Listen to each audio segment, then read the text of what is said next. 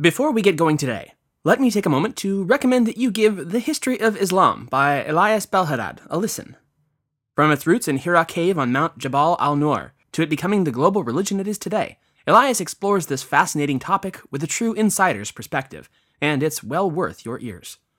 Once again, that's the History of Islam podcast, part of the Agora Podcast Network. And now, enjoy the show.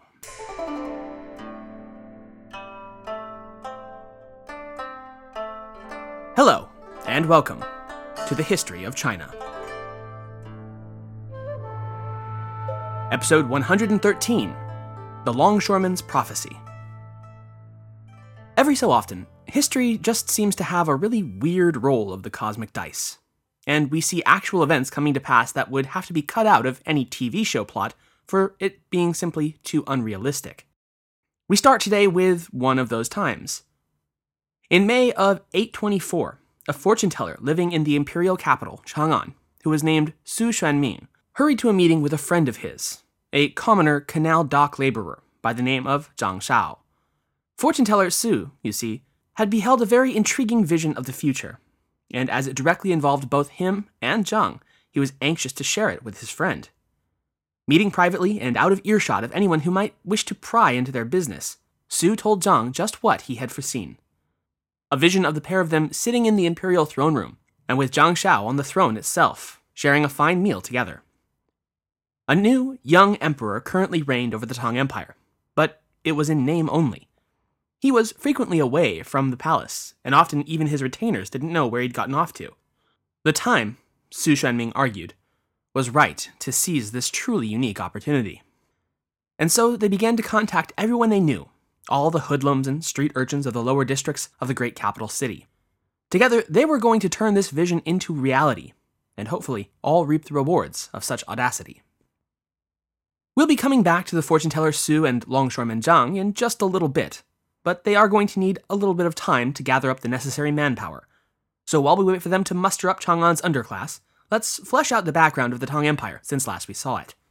Last time, we covered the reign of what was really the last good monarch of the Tang dynasty, Emperor Xianzong, who had over the course of his nearly 15 years in power managed to wrest provincial authority from the peripheral military governors and back under his administration's central control, and at least vigorously tried to deal with the perennial thorn in the empire's side, that of economic reforms aimed at stabilization. In both instances, he'd seen mixed results at best, but more positive than negative. Regardless, though, his accomplishments had been light years beyond what any emperor virtually since Taizong had managed to accomplish. But then, he had unexpectedly died in the year 820, probably from long-term poisoning brought on, ironically enough, by the very alchemical compositions he was taking in the pursuit of eternal life. So today, we're going to pick up with the enthronement of his heir and successor, the 24-year-old crown prince Li Heng, who will be known thereafter as Emperor Muzong. And with his coronation, we'll see all that hard work done by his father to push the stone up the hill roll right back down to the bottom again. It's easy enough to point fingers at any one of a number of culprits when looking at the backsliding done under Muzong and his successors. First and foremost, as usual, would be the emperor in question. I mean, this is an absolute autocracy, right? How exactly would the buck not stop at Muzong's inability to competently continue his father's reform measures? And to be sure, there's a lot of truth in that. But, as we'll see, and as we've been exploring all throughout this podcast, in fact, the goings-on of the Chinese court are rarely as simple as they might first seem. The emperor was the absolute monarch, yes, but even the most powerful of autocrats are, in the end, dependent on their governmental mechanisms behaving properly. Let's first look at Muzong himself. What kind of a man was this, now coming unexpectedly early into the throne? He was, all things considered, a man who seemed fundamentally incapable of filling his father's all-striving shoes. But more than that, he just didn't seem to really have his heart in it, like dear old dad had. I mean, sure, reforming the government was nice and all, but all Muzong really wanted to do was what all the other young and strong men of his cohort liked to do. Hunt, long games of polo, lavish banquets full of singing, dancing, and, of course, women. He was in many respects a pretty typical 24-year-old guy who had had the fate of his entire empire just dropped into his lap. A burden that he wasn't ready to really commit himself to solving. Though he seems to have been game to at least give it his best shot, his personality, his circumstance of coming to power, and fate itself, it would seem, would ultimately conspire against a positive outcome. As Professor Dalby puts it, quote, "In general, Muzong was not accorded that mixture of fear and respect essential to the functioning of the Tang imperial system. A significant part of the reason lay in his own personality." End quote. So alright, we've essentially got yet another frat boy on the throne. But come on, that's not really that bad, is it? With a properly functioning bureaucracy in place, the empire should at least fall back into a holding pattern of status quo. About that, though, now it's time to bring up, yet again, everyone's favorite punching bag, the Eunuch-Official class. And boy oh boy, this really is their time to shine. Muzong's accession to the throne was, in fact, the first of 3 periods in the mid and late 9th century in which the eunuch officialdom would play a central driving role. Dalby attributes this rise to power to 3 key aspects that all coalesced more or less at once. First, the increasing, stifling isolation of the imperial family within the palaces from even their own ministers and advisors rendered them ever more susceptible to eunuch interference and manipulation. Second, the blooming of the eunuch class's own brand of political power into its full prestige. And finally, the total lockdown the eunuchs had on the capital region thanks to their control over the Shense imperial army stationed nearby. In any case, the eunuch with the most direct influence over the new emperor was a man named Liang Shoujian, owing in large part to the fact that it had been Liang who had secured Muzong's throne for him. Why had the eunuch gone out of his way, indeed seems to have put his own life on the line, in order to lobby for Muzong's unlikely accession? It's difficult to say for sure, given the relative paucity of information we're forced to draw from. There's so little details given in the classical sources, for instance, that historians aren't even sure how long the struggle for the throne might have been going on behind the scenes in the palace prior to Xianzong's death, which proves to be a rather critical detail when trying to suss out the eunuch-official Liang's motivations. Dalby writes of this frustrating lack of detail, quote, "If the palace struggle over Muzong's accession was of long standing, as some accounts suggest, involving rival eunuch cliques that go back into the early 810s, then Liang Shoujian would have rendered a very great service indeed by battling for Muzong's interest year in and year out. But if the palace struggle was a flash in the pan, beginning only in 819 or so, Liang's efforts on Muzong's behalf might have been transparently opportunistic. If basic facts such as these are unknown, how can we hope to understand the post-enthronement relationship between them?" End quote. In any case, though, it's well understood that eunuch involvement and intercession in state affairs was as of this point considerably powerful and very much out in the open. Turning away from the mysteries of the imperial court, though, let's take a moment to assess the rest of the empire as it was left in the wake of Xianzong's sudden departure from the world. Xianzong had worked tirelessly to stitch the realm back together again, and had done an admirable job, but an incomplete one. And now, with his untimely demise, there was little Muzong seemed capable of doing to pick up those still frayed strings and continue the process of national reconciliation. The continuity of the program of military centralization had been fatally disrupted before any kind of lasting stability could be achieved, and as soon as Xianzong left the stage, it all began to unravel in a hurry. The first major test for Muzong's new regime on this front came very early on, when less than a year after his enthronement, the military governor of Zhengde province died. That would lead to what had become a common enough stress point for the imperial court, which was that the provincial government wished to fill the vacancy according to its own prerogatives, while the imperial court demanded adherence to its own long-standing precedent of appointing the successor itself. And in the latter half of the year 820, Muzong's court would stumble its way into a rather fantastic blunder of so-called compromise. It would confirm the heir of Zhengde province, but not as the governor of Zhengde. Rather, its stipulation was that all governors of the northeast were to rotate. The recently confirmed heir, Dalby writes, quote, was sent off to Yizheng province, the governor of Weibo packed off to Zhengde, and so on.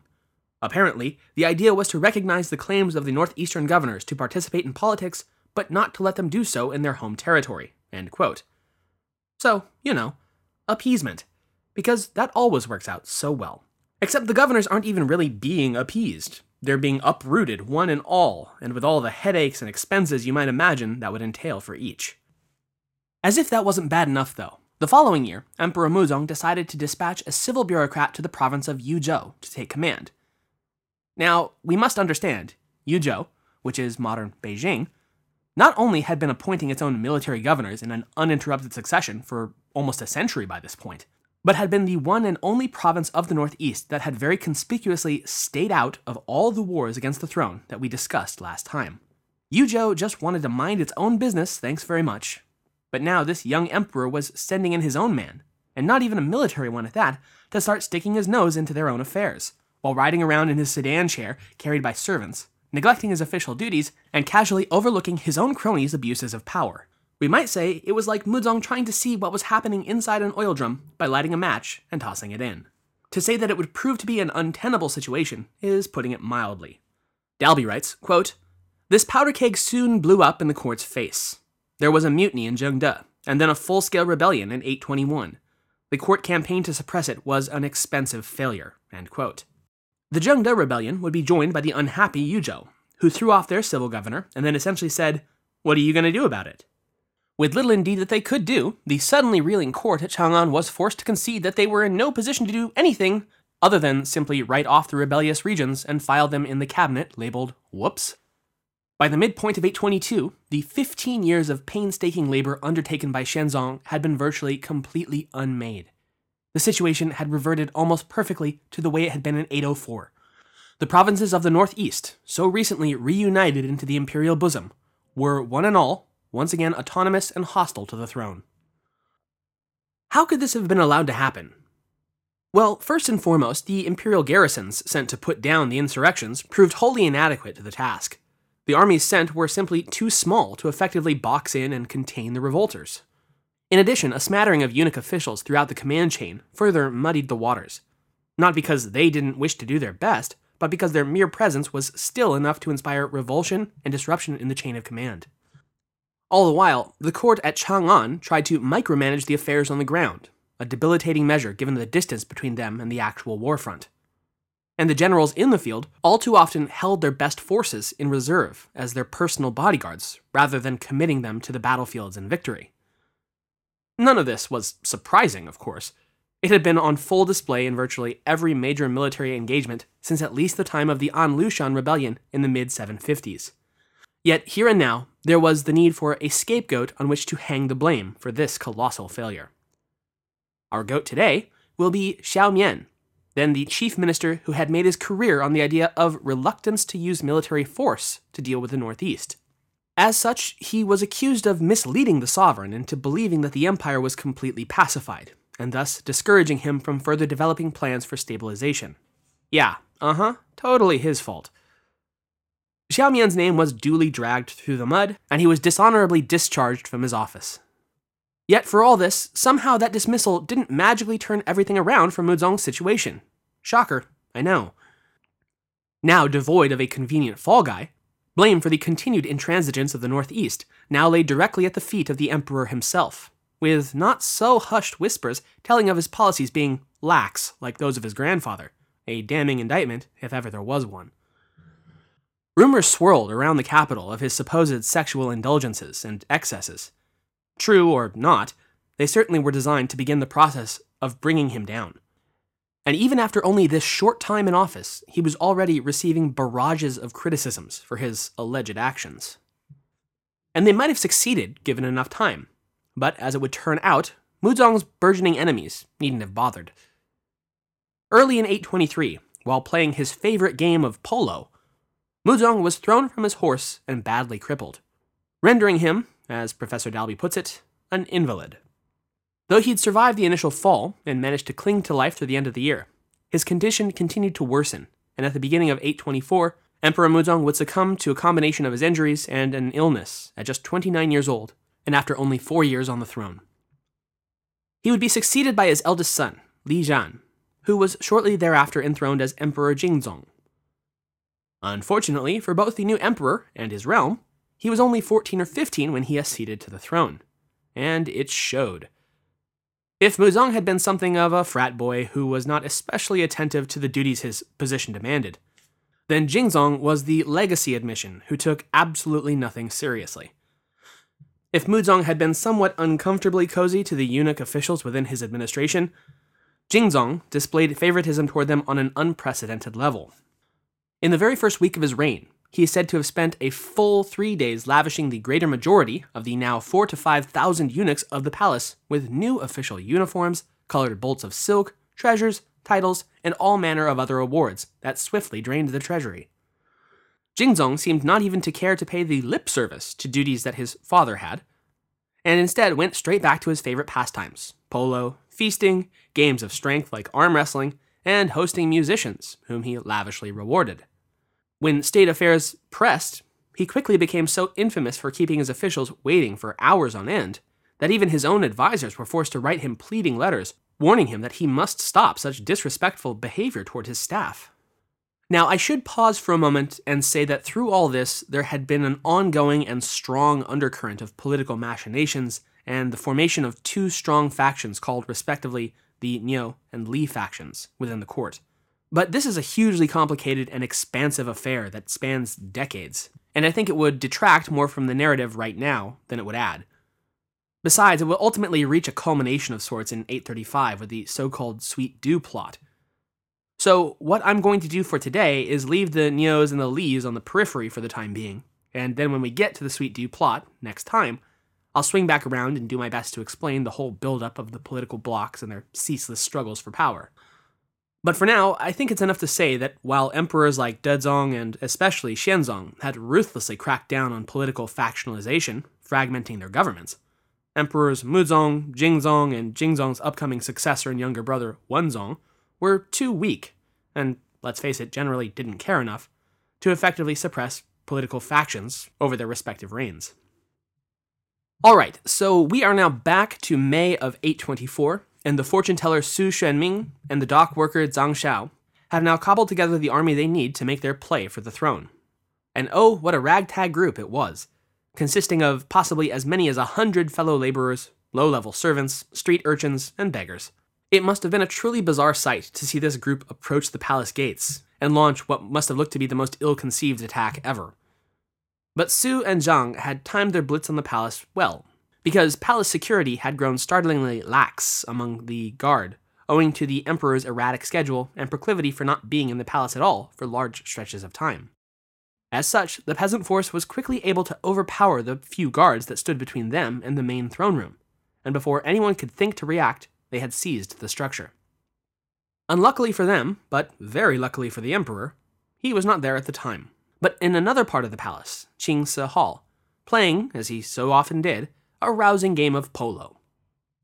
As soon as he was made aware that ruffians had seized the throne room, though, he made straight for the Shense army's troop compound, which sat just outside the capital, and roused its commander to action with an order to put down this rebellion and retake the imperial palace at once. Meanwhile, back at the now occupied throne room, the two masterminds of this rebellion, Su and Zhang, contemplated their next move. They had failed to seize the emperor outright, which made this whole venture rather more tricky. As they discussed, the evening meal was prepared and served to the pair and the other members of the peasant force. Zhang sat to eat, and so did Su. But then, he realized that Zhang was sitting in the imperial throne, and Su was sharing a meal with him, though neither of them now were, or ever would be, emperor.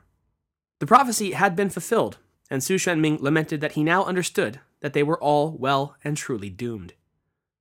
The small band tried to make a run for it, but by this time the whole of the palace complex had been encircled by the left and right Shense armies, and its eunuch commander Ma ordered his cavalry force to storm the throne room and put the insurgents down. Zhao, Su, and most of the other peasant rebels were slain on the spot, but a few managed to escape into the palace gardens, where they remained through the night before being caught and presumably executed the following day. And yet, even in victory, Emperor Jingzong seemed compelled to screw things up and anger his own staff.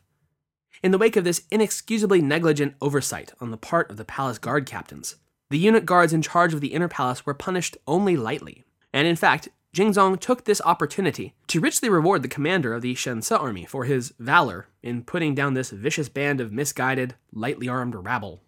This whole situation was just all too ridiculous for several of the court's key staff, and in the wake of this bizarre incident and Jingzong's reckless and inexplicable reaction to it, even the imperial high chancellor, Niu Shengru, resigned his post in disgust and instead took up a Jiedusha governorship on the outskirts of the empire.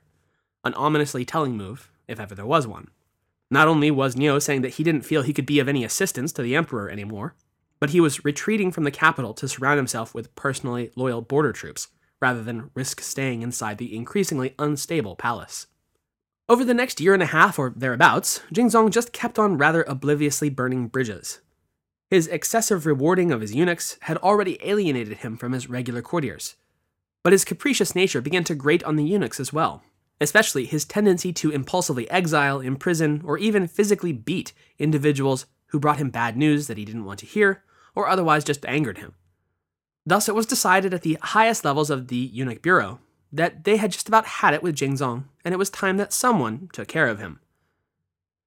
In early January of 827, the now 17-year-old emperor was returning from one of his frequent hunting expeditions, and, having had a successful outing, invited some 28 of his fellows, including his favored eunuchs and polo players, for an alcohol-fueled after-party at the palace.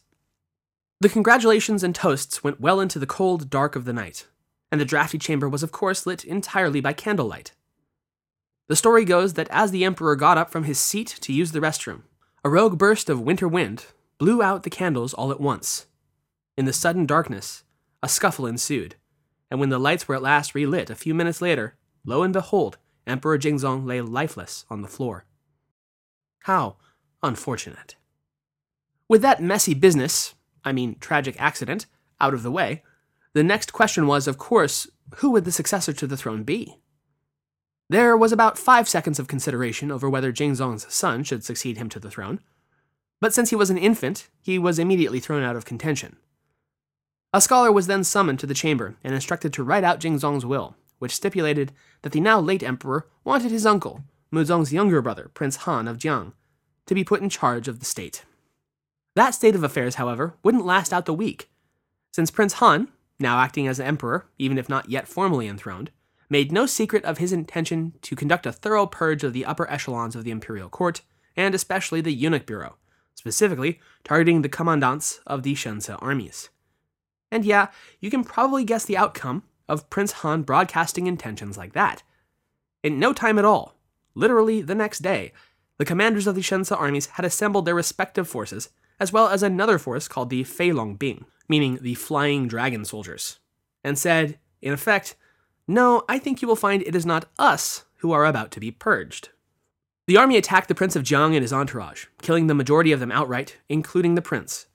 Of those who managed to flee, the eunuch-official who had put the idea to purge the rolls into the deceased prince's head, named Keming, attempted to commit suicide by jumping into a well. But he was fished out before drowning and had his appointed day with the headsman. In the wake of this bloody counter-coup, the remaining members of the court organized the transference of power to occur via Muzong's widow, the now Grand Empress Dowager, Guo, who proclaimed that her second son, Emperor Jingzong's little brother, Prince Li Han, would succeed to the throne. He would be enthroned a mere 4 days after his elder brother's assassination as Emperor Wenzong at age 16.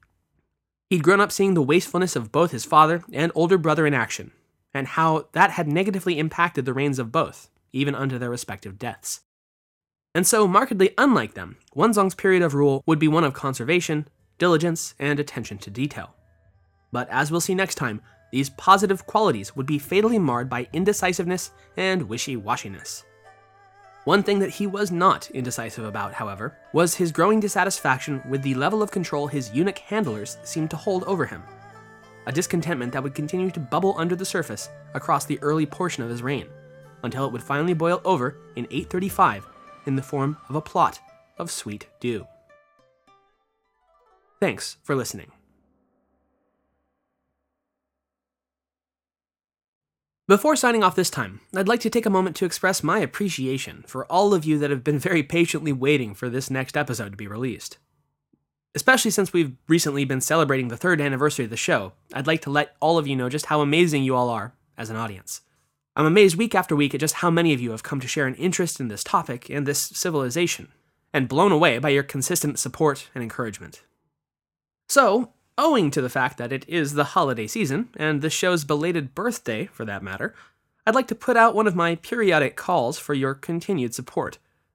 That can be as simple as a review, or a share on the social media of your choosing, or even, if it makes sense for you, becoming a patron of the show. It's amazing how lots of small donations add up into a huge difference for me.